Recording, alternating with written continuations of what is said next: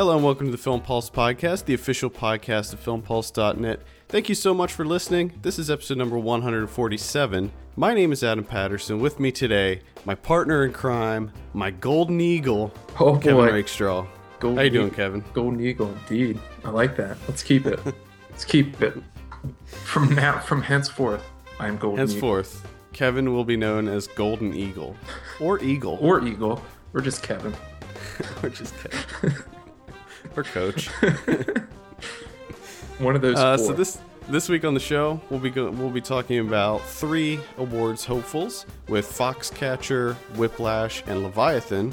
Of course, we'll also be going over this week's movie predictions, new on video on demand and DVD and Blu-ray releases. Remember, you can send us your questions to podcast@filmpulse.net or leave a comment on the site. We'd love to hear from you. So before we get into it, couple news bits. We got some in-house items. We got some big news. Most importantly, this whole business with Sony and their response to the threats that were put out there from this hacker group. And basically, they said, unless you pull the interview from theaters, we're going to do a 9/11 style attack on movie theaters across the country, which, I mean, Homeland Security came out and said that it's not a credible threat. Yeah. And to my knowledge, here's what happened. So Sony said, they came out and they said, if you're a movie theater and you're concerned about it, you can pull the movie, no hard feelings. So all the big theater chains, AMC, Regal, Carmike, I'm missing a couple there, Cinemark, and there's like another one in there somewhere. But all the big theater chains pulled the movie. And then Sony came out and said, you know what? Screw it. We're just going to pull it from all theaters. Yeah. And a lot of people, there's a lot of backlash on that decision. Mm-hmm. What do you think about this? I mean, come on. Are you serious? You're going to pull the whole film? Give me a break. And not only that, but at first they said, so Variety reported that they were looking into releasing it on VOD, but then later Sony came out and said, oh, no VOD distributor will have us. They won't. And I'm like, that's bullshit. Yeah, that is complete bullshit. They can release that on VOD if they want. I mean, all they have to do is put it out on a website. You know what I mean? Like, put it out on Vimeo on demand. Yeah. That's a self-publisher. I mean, they could have done that for like $10. Yeah. And I bet you any money, they would have made more money than if it played in theaters. Yeah, that's what I said, because Ernie said something on Facebook about it, and I said, you know what? If they put it out on VOD, charge like $10 for it, they would recoup a lot of their losses from pulling it from theaters, and more people would see it just out of spite. Even if people weren't interested in seeing the movie in theaters, they'd see it on demand, just out of spite. And it's also interesting that this is getting such attention from the government. And, you know, Obama came out and he had a statement on it. I lost it when that happened. I mean, he was basically like, Sony, you done fucked up. I was just like, you have the president discussing The Interview. Yeah. A movie with Seth Rogen and James Franco. Are you kidding me? Like, what? What kind of topsy-turvy world? And the other interesting thing that I found about this is that this is one of the very, very few topics that's being discussed recently in our country that's got bipartisan support. You know what I mean? Yeah. Democrats and Republicans are coming together, and they're like, Sony, you fucked up. Who would have thought a Seth Rogen comedy would bring the country together? Oh, my. Fantastic. I do think it's interesting just how, I mean, I'm trying to look at it from Sony's perspective. You know, they're like, there were these threats made. We don't want to mess with that. It's a huge liability issue. What if something does happen? Blah, blah, blah. But at the same time, it's like, you can't be doing that because now they have the upper hand. They have the ability to walk all over you because of this. Yeah. And they did come out with a follow-up statement saying, okay, now that you pulled it from theaters, we don't want to see it ever. You can't put it out on DVD. You can't put it out on VOD. Any website that shows clips, trailers, any pirate sites that put it up, nothing. You can't have it anywhere. This movie no longer exists. Yeah, didn't see that coming. Yeah, exactly. I mean, come on. That's ridiculous. And I was pretty excited to see that movie, too. I actually have to say I had no interest in this movie at all. I thought the premise was just absolutely stupid, and I had Well, no it's interest. ridiculous. Yeah, I have no interest in seeing it, but I must say that now I want to see it very badly. So furthermore, to make things even more ridiculous, Draft House, the Alamo Draft House came out, and they said, okay, you know what? Instead of showing the interview, we're going to show Team America, the Trey Parker, Matt Stone movie. And they planned on showing that in their theaters, and then Paramount came out and pulled that and didn't allow them to play that. What the hell is going Yeah. on? I was like, what is this? What is happening here? What's going on? This is Come on. ridiculous. Come on, guys. Get it together.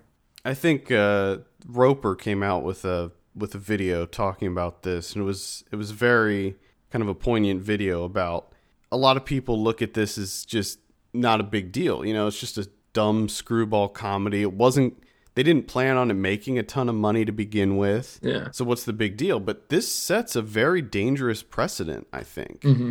And it's definitely a dark day for Hollywood. I would say that. What the hell? Yeah. So let's talk about this challenge that we set here. Oh, boy. Because we didn't even really talk about this in person. We just kind of started setting it up through Letterboxd and through text messages and stuff like that. This got kind of out of hand. This got completely out of hand. I just wanted some suggestions for my viewing resolutions, and I get hit with Tyler Perry. Then I get hit with you, like 25 films on the side, which I've never even done the 50 films that I set up for myself each year. I always fail. So now I have even more challenges that I'm going to fail at. The way I looked at it, so when I saw that you were looking for suggestions, I was like, well, I got some suggestions for him. I have some suggestions. Because you always, it seems like you want to make this list. Yeah, I always and go you want for things that I don't watch normally. Right. You're always trying to broaden your horizons, but at the same time, most of what you pick is still within your wheelhouse. And a little bit, yeah. I mean, I was like, this, you know what? This year was I'm mostly just directors that I haven't watched that are considered important. So I was trying to chop those off the list. You got to understand, I have a huge, huge backlog of things that I don't have any knowledge of or viewing experiences. There's so much stuff. And I'm even finding more things that I didn't even know of. You know what I mean? Like people are suggesting things that I didn't even know were genres. Right. Well, that's the cool thing about Letterboxd is it helps expand your viewing knowledge and helps you learn about all these new and interesting genres and filmmakers. Oh, yeah. And, production houses and all this great stuff. So anyway, I was like, you know what? I'm going to challenge him to 25 movies of my choosing, and this will really broaden his horizons. So I made a little video of it, and then I love the fact that you made a video. I love your video, by the way. It got me kind of pumped up for my challenge. It's going to be a fun challenge. I'm looking forward to it. It's going to be a very fun challenge. So check out the video, and then you came back and you challenged me, which I fully expected. Yes. So you can go, those of you listening, you can go to the site and look at the 25 movies I picked for Kevin and vice versa. I must point out that my initial list was it was a dick move, and I had to bring myself down because I made it hard. It was 5 Lav Diaz movies and 5 Bellatars and nothing but experimental cinema. But I was like, nah, I can't do that to him. I got to bring it down a little bit.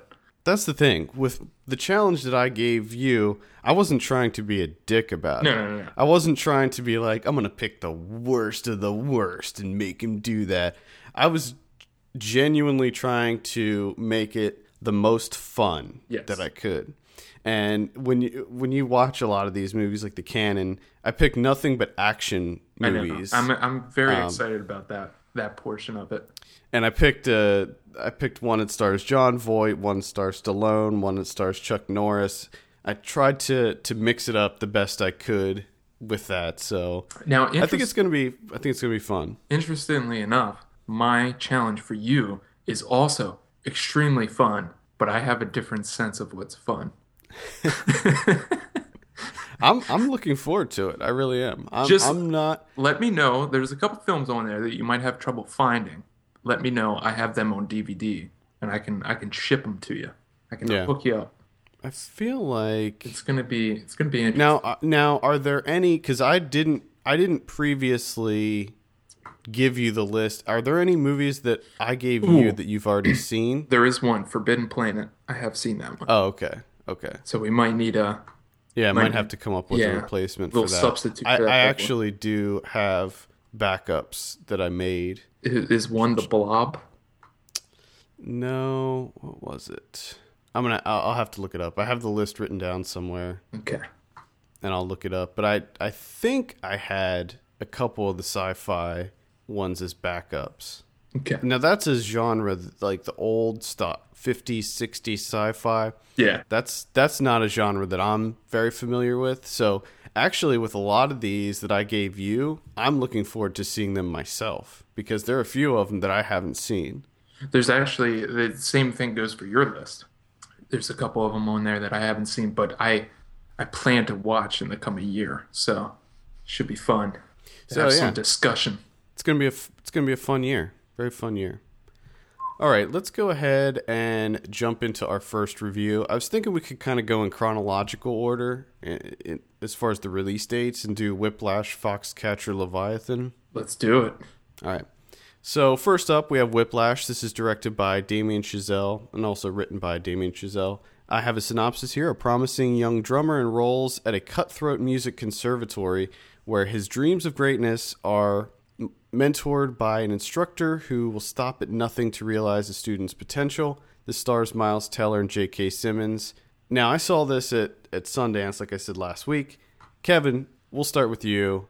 Whiplash, what do you think? Now, first off, I gotta ask, did you rewatch? I did rewatch. Okay. Yes, I did. Yes, I rewatched. Okay. For me, I was very excited. I love jazz. Love it. Big time. I was very excited to watch this one. I'm a fan of J.K. Simmons, and everyone's, lauding his performance here. So expectations were pretty high. Plus, you throw in a little Paul Reiser. And It was really good in it. yeah, he was good in it. For me, it's a bit too safe in execution. The script is just a bit too safe. It just hits all the beats, just goes through it.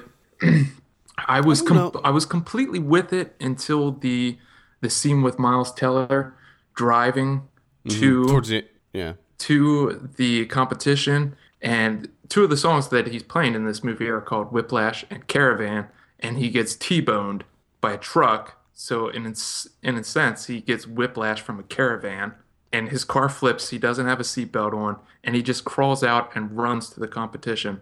And I was just like, "Oh, are you kidding me? Are you serious? Come on!" But that shows his dedication. Yeah. And his drive. sure, it's just a bit too neat for me, and a bit too safe. But I do have to say, even considering that, it is a well-made film. The performances are good, and man, does it pay off with that ending. Just the interplay between J.K. and Miles at the end there, that made up for a lot, I gotta say. So this was, when we did our mid-year top 10s, this was a runner-up of mine. It wasn't on the top 10. I will say after rewatching it, it's going to make it on my top 10. I had a blast with this rewatching it. The powerful performances in this movie. I mean, J.K. Simmons, holy shit. I mean, I would be scared if I was Miles Teller. I would be scared to act in a room with him because he was that intense in this movie. I mean, like, in the back of my mind, I would know that it's just J.K. Simmons acting. But at the same time, I'd be scared shitless because he's like in your face screaming at you and just tearing you apart. I thought that all of the drumming scenes looked amazing. They were fantastic. And When the music comes out in this film, that's where it really shines. yeah, All those scenes with the music, with the band playing, Teller drumming, that's where it's at. Everything and I outside of that was a bit much for me. And the other thing for me was going into it just knowing the synopsis. I knew exactly what this film was going to be, and it was exactly what I thought it was going to be. It was extremely predictable. well, Just I went see when I first saw it, I didn't know anything about it.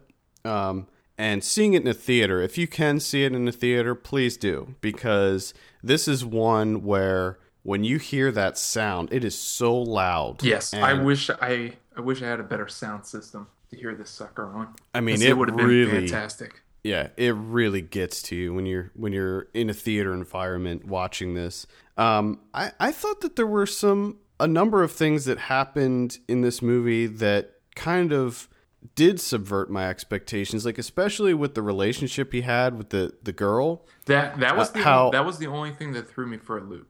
That How was he the only just thing where he just came out and said, Yeah. because you thought it was going to go down that road, and he Right. just sort of, Giselle just sort of like fast forwards through that part, just cuts it out.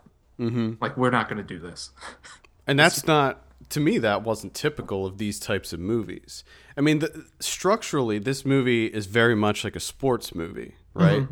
It plays like a sports film Yes. where, you have this promising young person, athlete, musician, what have you, that is coming up against a very domineering teacher, and he's just trying to make it. He's trying to do it. He's trying to be the best. Trying to turn him into the next Charlie Parker. And I think that it's interesting to see that he from the very beginning, he puts the drumming before anything else. Like, he is 100% dedicated to it, and he knows this, and he has to tell, his loved ones and what have you that, this is it. Like, I can't get distracted.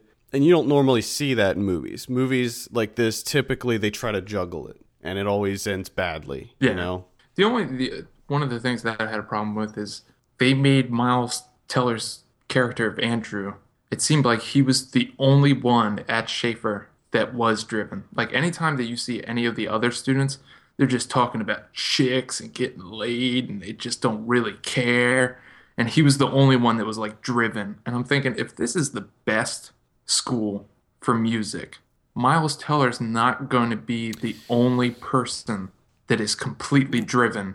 Yeah, I'm sure that's true, but at the same time, you're still dealing with young people, and I think that that's what sets him apart from a lot of these other students, is that they have lives outside of music. Music is their passion, that's what they want to do, but for him, that's it. That's his entire focus on life, and I think that's kind of atypical for most people of that age. I don't think so. I think it is. I think there's a lot of completely driven people that just put the blinders on. I never met anybody that was like that. But I mean, nobody at Dallastown High School was like that. That's for sure. But this is what I'm saying. This isn't Dallastown High School. That's why they sort of made it seem like a high school. But you're talking about the top music school in the country. There's going to be more than one person that's completely driven, like Miles Teller's character is. I mean, the other guy's like, as soon as the other character gets the folder and he gives it to Miles, you're like, well, Miles is going to lose it. And then, of course, the guy's like, oh, I don't know how to play without my visual cues. And you're just like, come on. Well, this guy can't memorize music? Like, why the hell is he in the best school? Apparently not. That's why he got kicked out.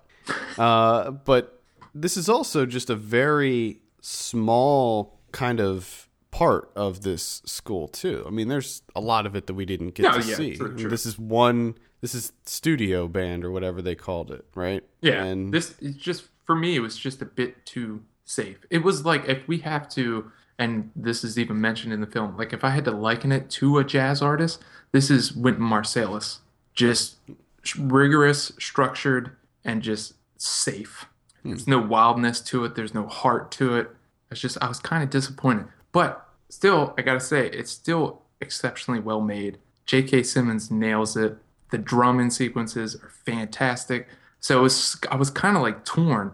I wasn't a big fan of the narrative that's going on because it's so predictable, but at the same time, it's jazz drumming. So I'm just like, I don't care. I just want to see jazz drumming. Give it to me. This it should also be mentioned that this is Damien Chazelle's feature debut. He previously did a short film called Whiplash that was made into this feature length. And now I haven't seen the short film, but I know that it also stars J.K. Simmons in the Okay. same role. All right. But I'm gonna have to check that out. as far as the feature debut, Yeah. yeah, Yep. Yeah. yep, I'll give it to him. I'll give it to him. I mean, but there is a section towards the end after J.K. Simmons, something kind of unfortunate hmm happens to him, and he meets up with Miles a little bit later, and they're having a discussion, and J.K. Simmons is kind of talking about like why jazz is dying, and he's talking about Charlie Parker, the story of Charlie Parker, and how he pushed his students because he wanted to find the next great person. And I'm thinking this film doesn't kind of realize that you're not gonna find a Charlie Parker in a music school. That's not where you're gonna find the next great jazz artist. Those types of people don't go to jazz school or music conservatories.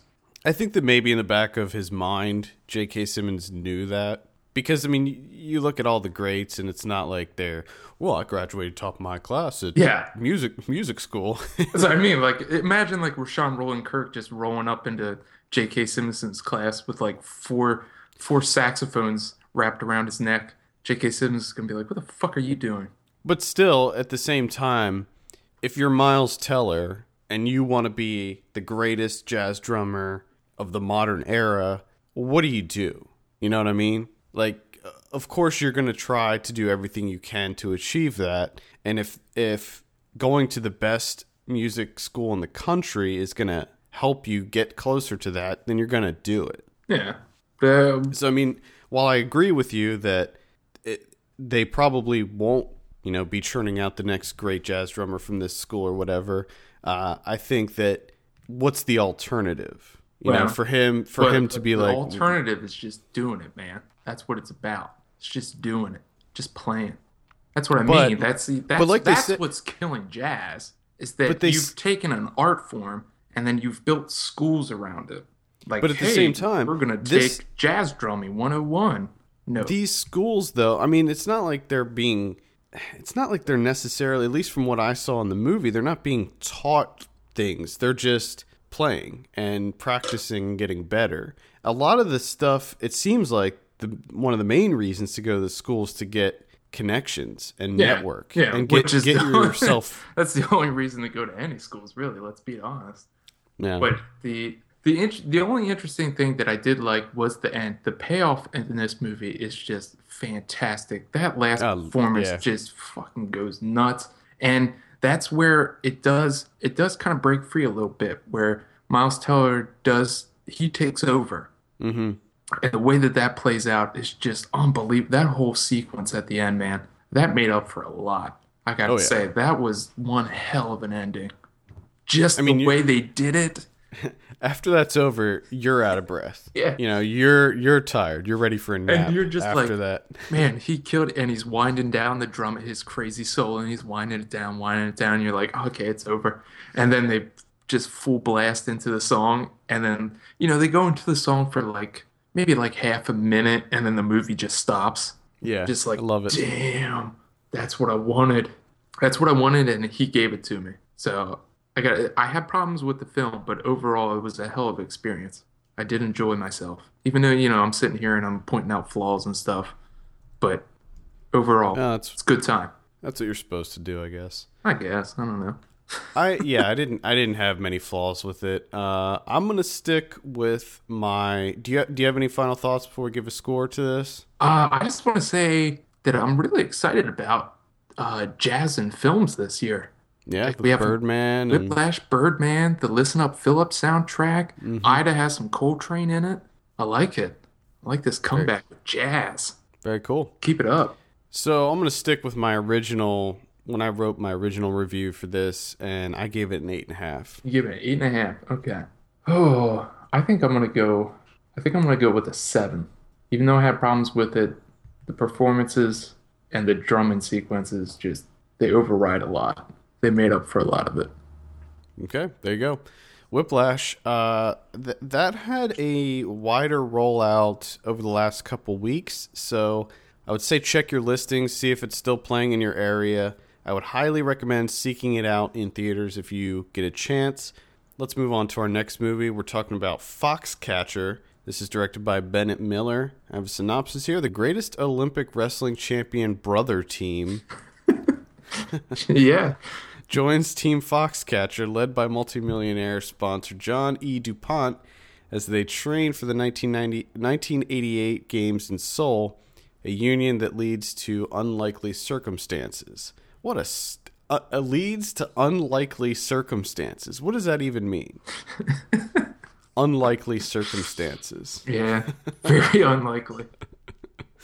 All right. This stars Channing Tatum, Steve Carell, Mark Ruffalo, Sienna Miller's in there for a very short time, Vanessa Redgrave, Anthony Michael Hall. He does pop up. He does. So I'll start it off with this one. Now, I wasn't a huge fan of Moneyball. That was Bennett Miller's last movie. And I wasn't a huge fan of this one either. Okay. All right. It was okay. I didn't have much of a problem with it, and I'll say this. I thought that the performances were awesome. I thought that Channing Tatum, most notably Channing Tatum and Mark Ruffalo, with Steve Carell, I felt like he did a good job, but at the same time, I felt like he was putting on a character. I couldn't disconnect Steve Carell from John DuPont. You know what I mean? Like, I felt like it was just him putting on a performance. Mm-hmm. I don't know why, but I couldn't separate the two. Well, I gotta say that, I mean, I'm glad that you said what you said performance-wise, because a lot of people have been talking about, oh, Ruffalo is amazing and Steve Carell is amazing, but the one that really struck me was Channing Tatum. I thought he was head and shoulders above the other two. That one scene, there's one scene. Oh yeah, not a big spoiler or anything. It's in a hotel room. Yes, correct. That scene, right then and there, I was like, okay, the Channing Tatum is He's made it. Because I mean, let's be honest. Ruffalo's character it's Ruffalo. It's like every other Ruffalo that every movie he's been in. He always plays kind of the same character.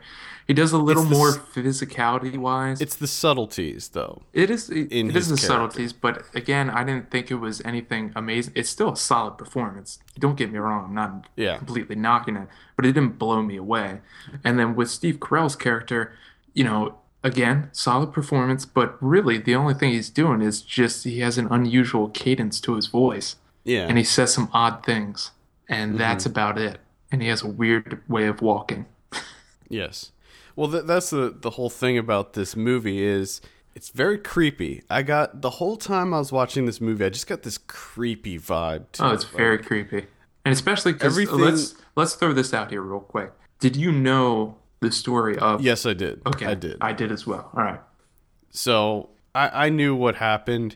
It doesn't make it any less shocking when it does happen in the movie, though. No, it doesn't. It's still the way that they handled that and the way that they shot that, it all felt very real and just awful. So I thought that they did a really good job with that. It was just an awkward movie. Everything about it was weird and creepy. And I know that that's the tone they were going for. But I had a lot of problems with trying to figure out how much time had passed and where we were at in the story and the motivations of these characters. I was having a real hard time because something happens and then Channing Tatum his character changes completely. He just does a 180. Well, that's because they bring in his brother. He was trying to get out from underneath the shadow, which is kind of what DuPont was feeding him to keep him there. And then all of a sudden DuPont brings in his brother, and he just sort of, I think it was kind of like a betrayal for Mark Schultz that his brother is now coming in and kind of taking over, and he's regulated back to the shadow, which I think is kind of what I don't know what ticked him off a little bit. Because it seemed like he at first was trying to get his brother to come on board. He was. And then when his brother does come on board, he just shuts down completely. I think that's kind of what it was. I think Dave kind of understood. Well, I mean, we're going by the film rendition here. They made it look like, Dave saw it as an opportunity for Mark to kind of break off and do his own thing, establish himself. And then, of course, Mark gets kind of fed that from DuPont, like as he's working on the farm and everything, and he's training the Olympic athletes and everything. And then all of a sudden, DuPont just brings Dave in, and he just kind of shuts down. Yeah, but I think that they were also trying to. It almost seemed like, because it happened, he started acting weird after the whole night practice thing with Yeah. DuPont. So it almost seemed like they were trying to imply that there was some sexual abuse that was happening as well. Well, I mean, you have male wrestling, so it Yeah, kind of has of that course. inherent homoeroticism in there, and they kind of shoot it that way from the beginning. That it's just all the wrestling is just kind of uncomfortable, especially when DuPont's involved. Just feels really weird. As in, Oh, like why is he so interested in wrestling? And well, that time when they're kind of having their party about him winning the nationals or the worlds or whatever it is, and he just starts wrestling with guys. It's just that like scene, oh my God. this is kind of like this is weird. I just wanted to leave the room when that scene was happening. It's just I couldn't take it. I think the one of the most awkward scenes is the one where his mom comes in and he's wearing the pads Yeah, and the whole short shorts. all of that, and he's trying to show them moves, and his mom's sitting there watching. That Yeah. was just ooh. And I mean, you gotta kind of understand too. I mean, he had a very weird upbringing, Well, especially in yeah, which they kind of touch on upon it a little bit, where he's talking about, he only had one friend growing up. and it was and he found out that he was being paid. Yeah, he's being paid, and then DuPont goes into like wrestling himself, and you see, his opponents being paid off. Yeah. It's I'm wondering if he knew about that or he if he might, did not know about that. which That was, I gotta say that was kind of the interesting thing that Bennett Miller did here is he kind of just alludes to things. He doesn't come out and say like, okay, this happened because of this reason. He just, sort of throws little bits out there, implying things, and lets you come to, your own conclusion of what, character motivations and what have you, yeah. which I thought was kind of interesting. I like that. I liked the conversation that he had with his mom about the train set Yes, because which it shows you like what we're dealing with here. it shows you that, I mean, he's still a child. He's like, I don't know how old he was during this time, his 50s or something, and Yeah. he was still a child. Well, and I think that's what maybe drew those two together, him and Mark Schultz. John DuPont's trying to get out of the shadow of his mother, of the family, and trying to do his Right. own thing, and he's trying to do that with Mark by his side. And then for some reason, he just brings Ruffalo's character and David, and just everything falls apart. Yes, but also he's also trying to he's trying to seek the approval of his mother too. Yeah. Oh, Just yeah. constantly trying to seek her approval and try to make her proud of him. So that's why he's like trying to win these awards and do all this stuff and show her that he's a great wrestling coach, even though he doesn't do anything. Yeah. He's the Exactly. worst wrestling coach ever. Well, he tells you how to drag that, rip it across. I mean, Yep. that's a solid move right there. You got Yep. that's Gotta drag it and rip it. That's fundamentals, buddy. Just drag it and rip it. The biggest thing for me the thing that I enjoyed the most outside of the performances were number one, the way that he filmed a lot of the wrestling practices and such, especially the first one between Tatum and Ruffalo, where things kind of get out of hand. Yeah. I love that it's slow, it's deliberate, there's no music to it, it's just those two going at it. Mm-hmm. And I liked a lot of the quiet moments where there's people having conversations off in the distance, but you can't hear anything. I just like the way that he kind of made those scenes more subdued instead of, giving it that grandiose musical score that so many other films do. Yeah, I mean, it was very matter of fact. Yeah. Kept it all kind of like seething underneath. Yeah. Yeah. At least for me, because I like knew that. I knew how it was going to end. So Right. you're waiting. Now, there were a lot of differences. Now, I know most movies do this when we're talking about true stories, but there were a lot of things about this movie that were slightly skewed from the real story. And there were certain things that they omitted, and I can understand why, just time constraints, and I think that Bennett Miller tried to keep the film focused, although I do feel that it started losing its focus at times. But John DuPont wasn't just into wrestling; like, he was into swimming too. He had a swim team that he also coached. Dude, he's an ornithologist. Yeah, He's a philatelist. Philanthropist, ornithologist, philatelist. That scene just went on way too long. Yeah, it's cocaine. It's just cocaine. Just put it in your nose. That for whatever reason that scene just had me rolling. That's one of those that broke me down. Talk about. I thought the funniest scene was when he said, "You don't have to call me Mr. DuPont. You can call my friends call me Gold Eagle or Golden Eagle, or John or Coach."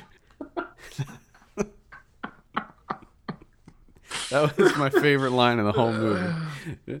Oh God, just the look on Tatum's face, dude. And I wanted so bad for him to call him Golden Eagle for the rest of the movie. I know. I wish he. Hey, Golden Eagle. Hey, Golden Eagle. And I don't know. Maybe that's what it's implied there, is no one called him Golden Eagle after that. That's kind of what made him snap. Who knows? Maybe. Actually, I do know what made him snap in real life. It was because Dave Schultz was leaving to teach at Stanford, and John DuPont looked at him as one of his only true friends, and he was leaving to teach at Stanford. Yeah. Which they don't say that in the movie, though. No, they don't say that. Plus, they also don't really set it up as like him and Dave Schultz being really that friendly. Right. You know what I mean? Like, you have... And that's the other thing. In real life, I read that Dave Schultz was very hesitant to go there to begin with. He never liked John DuPont, and he really struggled with the idea of going and working for him. Yeah. He never liked him, and he didn't want to do it. Yeah. And it seems, in the way that they presented in the movie, it seems like at first he was like, nah, but then eventually he just was like, all right. Yeah, that was kind of abrupt, the way that he just comes in. That was the main issue I had with the movies. I didn't feel like as much as they explore the characters, I feel like the emotional attachment between each of the characters and the connections that they had I just didn't feel like it was fully developed enough. And I know that's a really weird criticism, and probably something that's difficult to do given all the information that they had to pack into this movie. Yeah. But at the same time, I guess I just wanted a little bit more understanding of why these characters did these things in this movie. Yeah, but I think that's one of those things that we'll never know. Well, I think for a lot of the stuff we do know, but I mean, like stuff motivations and stuff, and actual, relationships between each other. It's all kind of like speculation. Yeah, I would like to read the book and see what Mark Schultz says in the book, because I bet that explains things a little bit better. Now, I did actually watch the documentary. Now, in the movie, there's a part where they're making a documentary similar to they did the same thing in The Fighter, actually. Yeah. And I believe it was the same one, and it was ridiculous. Was it? Yeah. Does he call himself Golden Eagle throughout? No, he doesn't. Yeah. He doesn't. The other thing was, this is kind of a spoiler if you don't know the real story of what happened, but let's just say something happens with John DuPont and he gets arrested. And in the movie, they catch him right away, but in real life, he was at large for a while. Well, he was like locked in his house for like 2 days. Yeah, I think the only reason they got him because they like turned off. They turned off the heat. Yeah, he just like walks out. He walks out to fix his heat, and they just bum rush him. Yeah. Yeah. Something happened. I don't know if if it was always there or something snapped in him That he I became think it was always mentally there. unsound. You know what I mean? I think, yeah, because they didn't explore this in the movie either because it happened years before all this stuff. But he was married for a short time, and his wife left him because she thought that he was going to kill her. And they were only married for like 3 months or something because he was abusive to her and he threatened to kill her and all this stuff. So it was there. Yeah. But you just didn't find out in the movie until later. It seemed like he just kind of snapped, but I think it was always there. Yeah, I mean, the guy, I think maybe in the film they were just going for like a more like it was more cinematic that way to have Right. his instability be a little more subtle. You know, where Mm-hmm. the exchanges and interactions are just a bit off. right? You're just Yep. like, is this guy just an eccentric old money rich guy, or is something seriously wrong here? I think when he buys the tank, you know that there's Yeah, something. and he's pissed off that it doesn't have a gun. the gun machine doesn't gun include the attached to it. gun. Oh boy, what a weirdo! Old money people. I'm telling you. Yeah, yeah. He was a scumbag. That guy. Well, it's always funny because rich people are always labeled as eccentric. But if you're poor, you're just fucking insane. Like, if you acted the way that he acted, you're just crazy. But if you have money, you're eccentric. Yeah. I don't really have anything else to add. I liked it. I believe I liked it more than what a lot of people are saying about it. I feel like it's getting kind of middle of the road. Yeah, yeah. Reviews. I like the execution of it. I was really impressed by the execution. The quietness to it, the subdued nature, you know, not having music and yeah. letting things play out in silence and just... Like everything felt washed out too. Yeah. Like the colors, they made sure that everything was washed out. It felt very 80s without hammering you over the head with the fact that it was the 80s. sort of like A Most Violent Year, actually. Okay, I'm looking forward to that bad boy right there. Yes, it's a very drab, colorless movie, much like sort of like the next one we're going to talk about too. Oh boy. Let's go ahead and give Foxcatcher a score out of 10. Kevin, what are you saying on Foxcatcher? Foxcatcher. Whew. This one's tough. I think I'm gonna go 8. 8? I'm going to give it a 7.5. Okay. I was thinking about that for a second. Thinking about The old 7.5? The old 7.5. Well, I was reaching for it. you're committed to the 8 now, so Damn it. that's what you have to live with. You made your bed, now sleep in it. I hate all my decisions. Me too. All right, let's move on to our third movie of the day, Leviathan. This is not the Peter Weller one, and it is also not the GoPro one. This is the Russian one. A lot of Leviathans going on. Lots of Leviathans happening. So I have a synopsis here. Oh, it's directed by Andrei Zvagintsev. That sounds Zvagintsev. pretty It's so funny because I was literally practicing saying the name before we started recording, and it doesn't help, does it? Nope. I do the same thing. It doesn't help. Zvagintsev. Nailed it. God. Pathetic. It's pathetic. Terrible and pathetic. I have a synopsis here. In a Russian coastal town, Kolya is forced to fight the corrupt mayor when he is told that his house will be demolished. He recruits a lawyer friend, Dmitry, to help, but the man's arrival brings further misfortune for Kolya and his family. So, Kevin, we'll go ahead and start it with you. What do you think of Leviathan? Leviathan. Oh man, I'm torn on this one. Well, I can tell you right now, I have 2 separate reviews. I have, You have two? I have Critic Adam review, and I have Adam the Person review. I look forward to both. I'm a big fan of this director. I enjoyed Alina. I enjoyed The Return, and I really truly feel that he has a masterpiece within him that's going to come out. And I thought from what everyone was saying, you know, the critical praise that was coming out for this movie, I thought this was the one.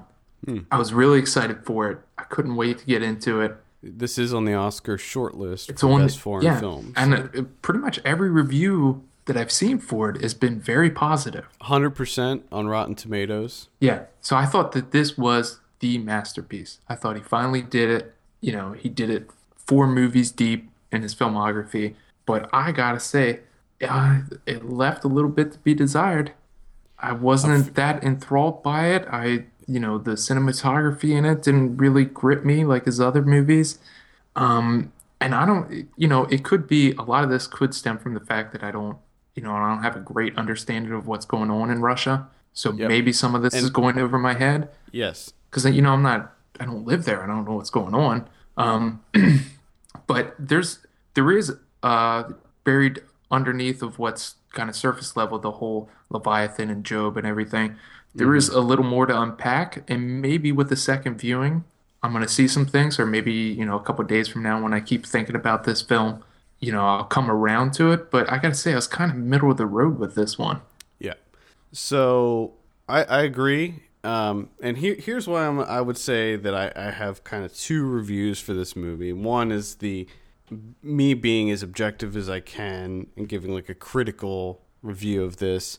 For that side of it, I would say that this movie is very well made. I think that it's interesting how they took the Book of Job and kind of transplanted it into modern Russia and basically made it a kind of a story about the problems with modern Russia and the problems with the government and religion and how this all fits in, and the fact that, a man who does no wrong can have this kind of shit happen to him Yeah. and just piles on and on and on.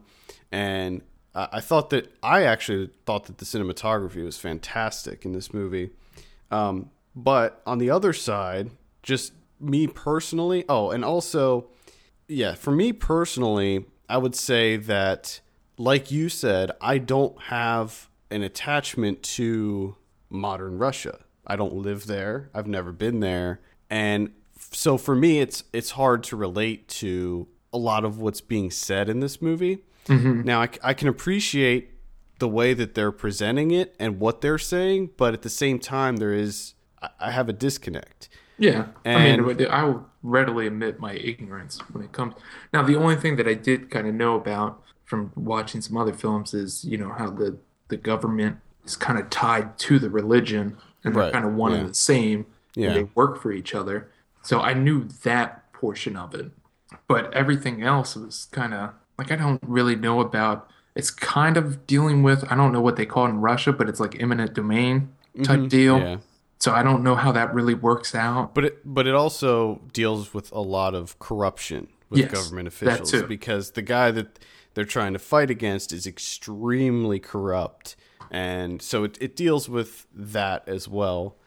And I think that it tries to draw comparisons with current Russian leaders and things like that. I mean, you see the Putin portraits everywhere in every room, and then also that scene where they are shooting and they have the portraits yeah, of they the pull out previous leaders, Stalin, Lenin, and all that. and then yeah, Yeltsin's in there.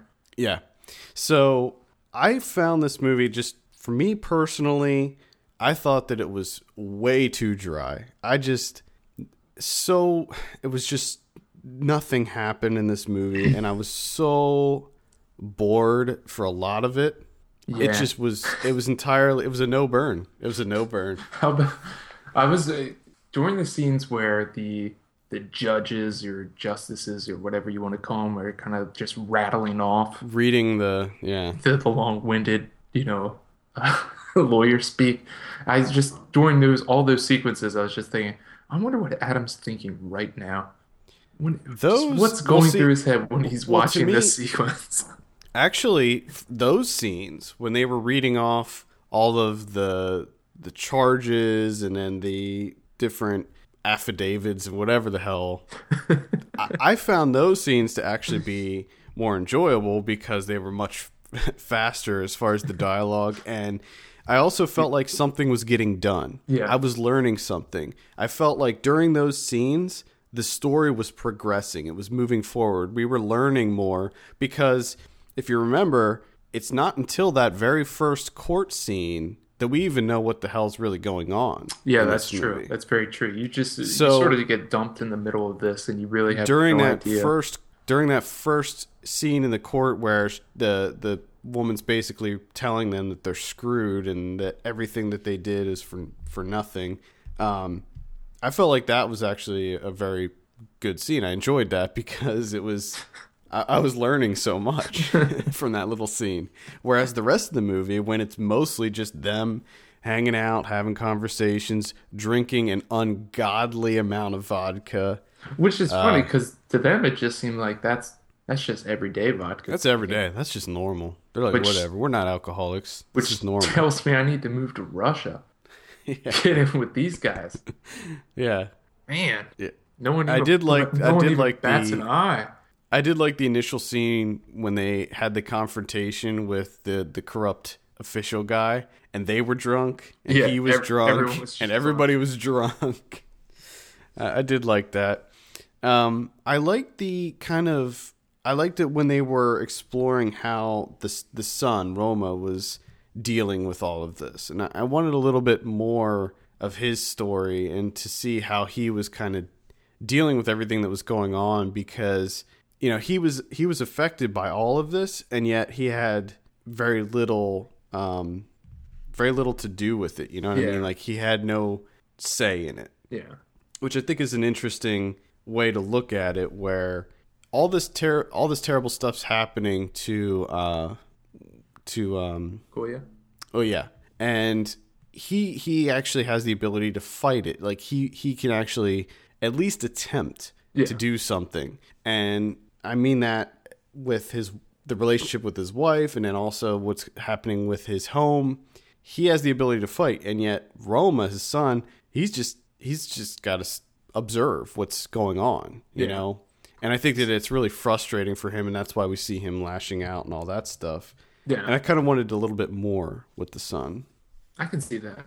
Now, the thing that I liked about Leviathan is two sequences that I thoroughly enjoy. One is the kind of picnic, the birthday picnic, where they're out shooting guns and just drinking bottle after bottle of vodka. And there's just so much tension in that scene because they're drinking shit tons of vodka, they have guns. And they show the waterfall. Yeah, you're just waiting for something to happen. You know, yeah. And just the way that whole thing played out is that, you know, the kid comes running in and says that, you know, I love that the kid calls the handsome man from Moscow. From Moscow. Yeah. Even the kid knows. Even the kid's like, damn, this is a handsome guy. So he comes back and he's like, you know, he's choking this woman, and they run off, and all you hear is the AK-47 fire, and then immediate cut to the mayor discussing things with the religious leader, and just leaving you out to dry. Like, you have no idea all you heard was AK fire, and we're gone. So, like, what the hell happened? Like, did someone get shot? Was he actually choking this one? What the hell's going on? And he takes his time until he actually gets back to that section. And then something that we can't really discuss because it's a spoiler, what happens at the end. But the way that he handled that with the ambiguity of you don't actually know what exactly happened, and it's kind of implied that maybe he's being framed, maybe something else happened. Like, you have no idea what's going on. That was a really interesting kind of twist where at first you think you know what happens, but then they throw in this little but it was like a phone call with someone, and you're just like, oh, wait a minute, maybe. But still in the back of your head, you're like, they are corrupt as fuck. Yeah. I thought that was interesting. They never came back to the guy, to Dimitri. Like, they never... Mm-hmm. Which I thought was very interesting, because you start out this movie with this whole, you know, Koyo's losing his home, kind of an imminent domain type deal. And then all of a sudden it takes this complete 180 shift where it's like, it's about the marriage and everything. And we just kind of forget about the whole fight that's going on to save his home, and then it shifts into something else. It kept throwing you for a loop and not really giving you that much, you know, to go on. It kept everything very vague. Now, I have a question for you. Now, I might have to cut this out or bleep it or something, because I don't know if it's a spoiler or not, but when Dimitri was attempting to blackmail this government official and he asked for all this money, are we to presume that he planned on taking the money and keeping it for himself and splitting? Well, I think that's another brilliant because choice that Andre does here is that he keeps that vague too.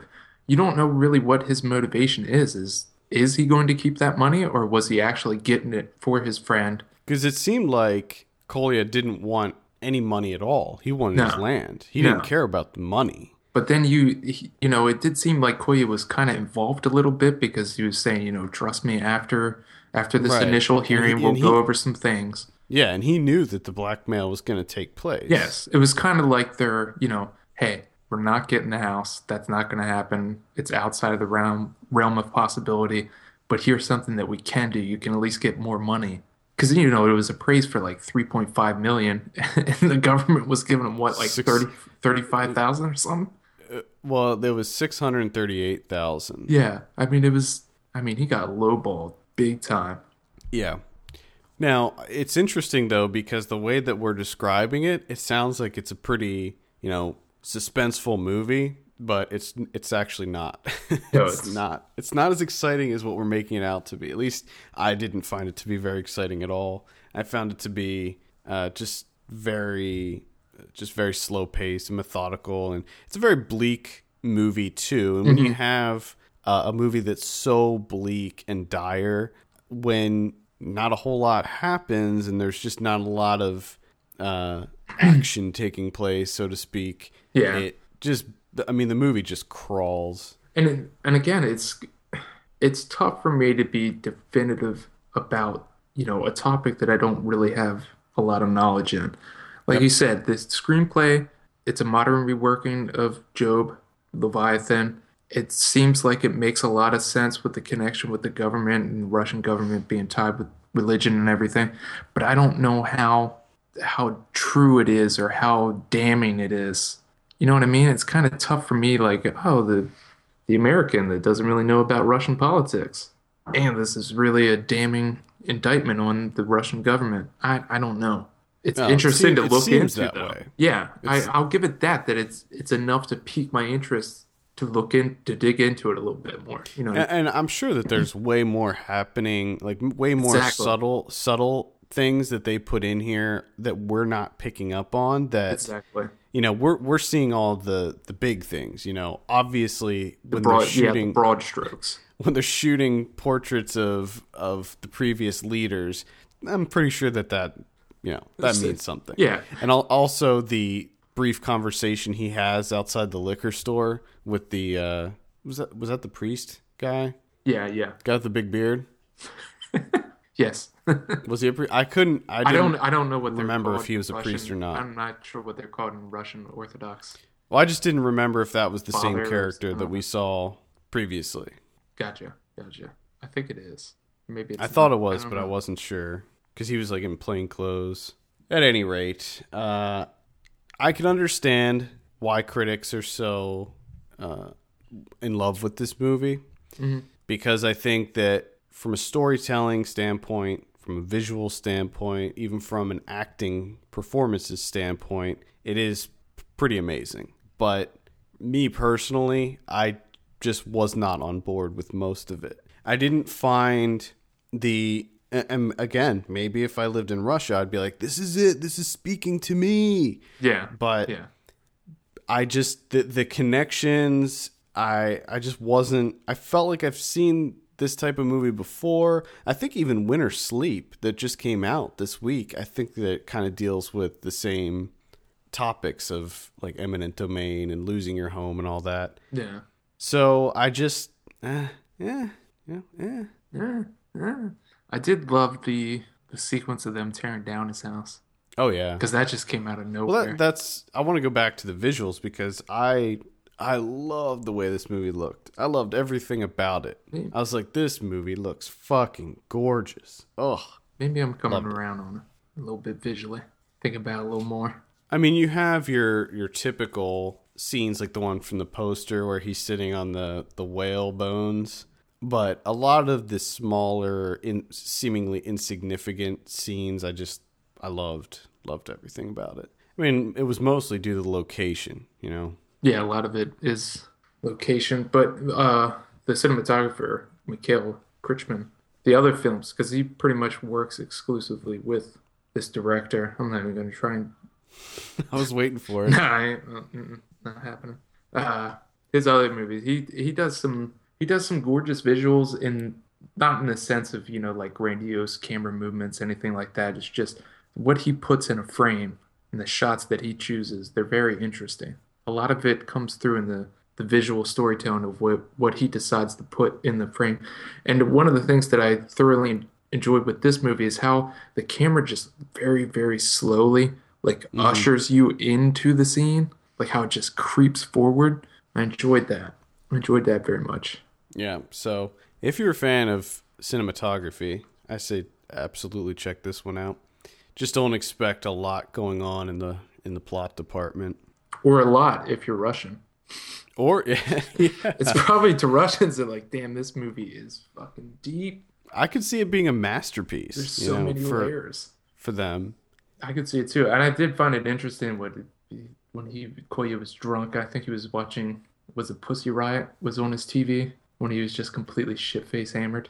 Yeah, Pussy Riot was playing on. I guess it was. I don't know if it was like news footage or something. Yeah. I don't know. I'm kind of like.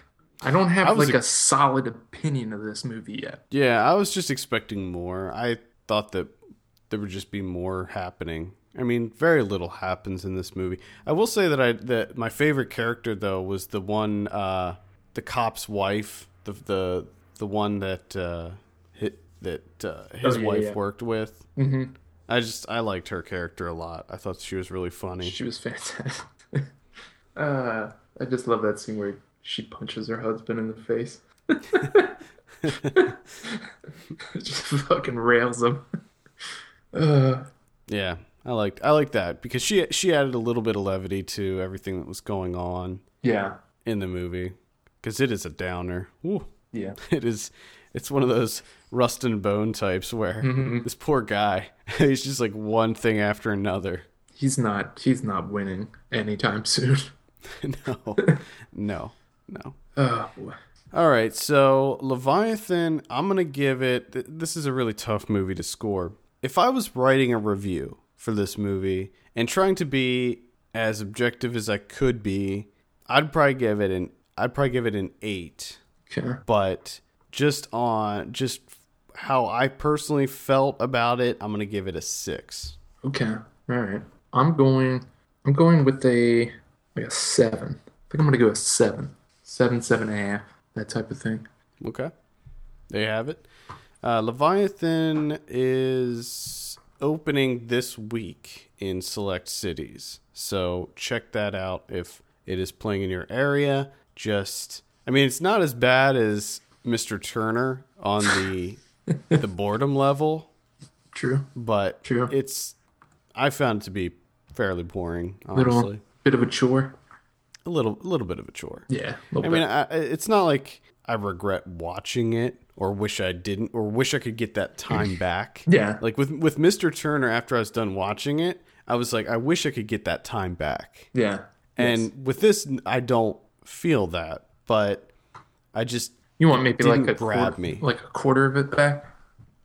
No, I wouldn't say that. I mean, I don't regret watching it at all. I kind of want it just didn't grab me. Yeah. It just didn't grab me like. No, some I know people. what you mean. I just want to point out that these run times are kind of getting out of hand. Yes, like we gotta cinch these in a little bit. Come on. I think actually maybe if they shortened the runtime of this movie, it would have been more effective for me. I think I would agree. And I think a lot of times the runtime does actually bring a movie down.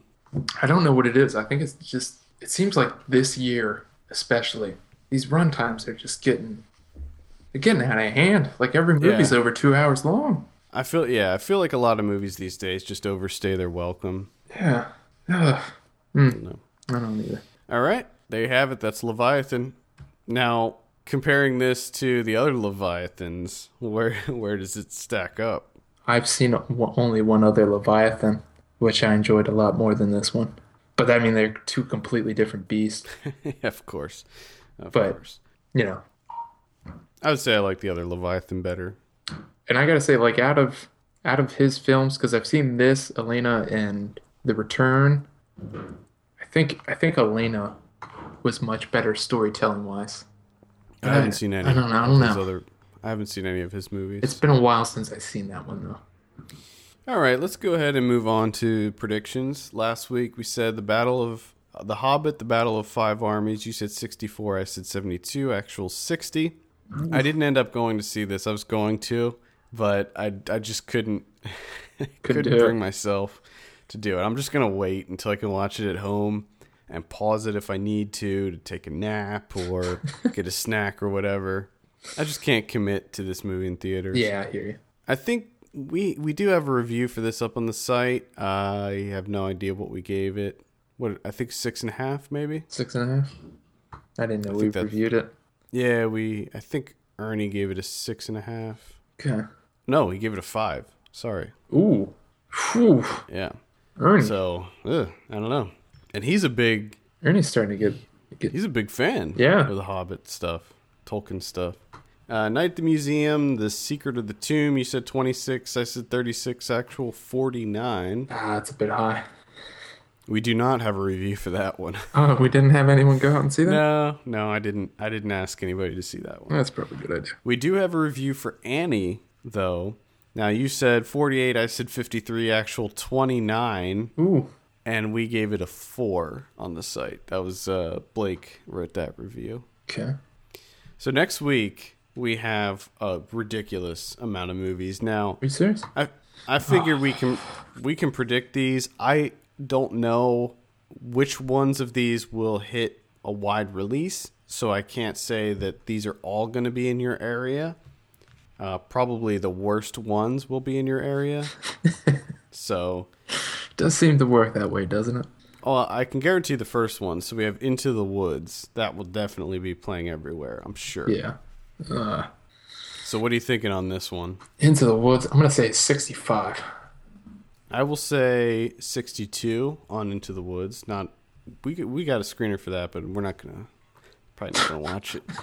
Unbroken. This is the Angelina Jolie directed one. I did watch this. Oh, you did? We'll be talking about that next week. Yeah. Oh boy. I'm gonna say 58. 58. I'm gonna say 60. Okay. And then we also have Big Eyes. This is the Tim Burton one. Yeah. You know, at first I was not interested in this at all, but now I am. I have a slight interest in this one. Very slight interest. Okay. I'm going to say 52. 52, okay. I will say 64 on that one. Okay. We also have The Gambler. Ooh. The remake. Gambler. Rupert Wyatt directed Gambler remake. Gambler. I'll say 52. I'm going to say 48. And we also have American Sniper. Jesus. I know the list goes on and on. God. American Sniper. This is the Clint Eastwood directed one with Bradley Cooper. I saw this too. We'll be doing this next week also. Man. 70. All right. I'm going to say 72. Okay. And Selma. Oh, yeah. This one I'm very excited for. I'm going to say 89. I'm going to say 89. I'm going to say Selma. I'm going to say 94. Oh. I'm going high. We also have in limited release 2 Days, 1 Night and Leviathan next week. So all right. Just a ton. That's ridiculous. That is. All right. On VOD, I don't think. Do I have anything? Anything? The Interview? Maybe? Probably not. No. I don't really have anything. Let's Kill Ward's Wife. That's the only thing I have. Wow. So, yeah, it's the holiday. Yeah. DVD and Blu-ray next week. We got a whole lot of nothing, too. We have The Good Lie, Pride, and The Trip to Italy. Wow. Yep. Okay. So that's pretty much it. Solid. I hope everyone listening has a happy holidays, because we'll be coming back after Christmas. It'll be on the 28th, so we'll be covering we'll be covering American Sniper, Unbroken, and A Most Violent Year next week, so look forward to that. Be sure to send us your questions to podcast@filmpulse.net. and we'll be sure to answer them on the show. Follow us on Twitter at FilmPulseNet and at FilmPulseKevin. Be sure to rate us on iTunes. We appreciate that very much. For Kevin Rakestraw, my name is Adam Patterson, and we'll see you on Thursday for Ryan Watches a Movie.